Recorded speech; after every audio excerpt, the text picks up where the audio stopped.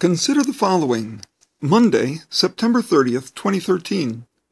Eating with your enemies. The author David says, "You prepare a feast for me in the presence of my enemies. You honor me by anointing my head with oil. My cup overflows with blessings." Psalm 23:5 from the New Living Translation. For years, I read that to mean my enemies watched me get blessed by God. They stood at a distance or watched from hell while I had a feast. I think I was very wrong all these years.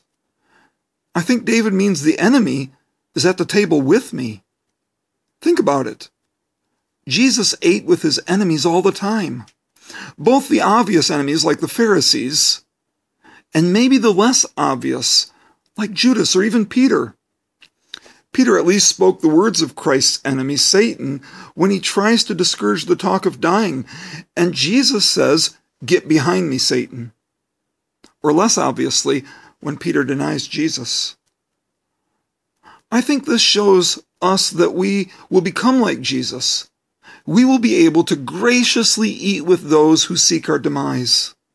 We, with God's help, will welcome our enemies at the table. Maybe even it is the idea that God makes our enemies to share their table with us.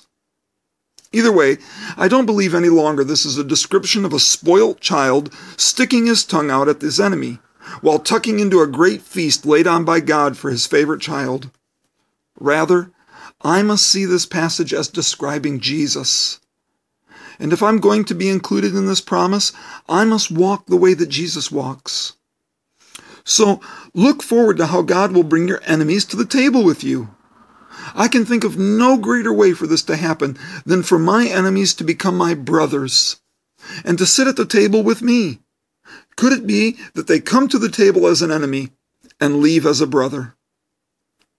So can we rejoice and look forward to God both feeding us and bringing peace to us?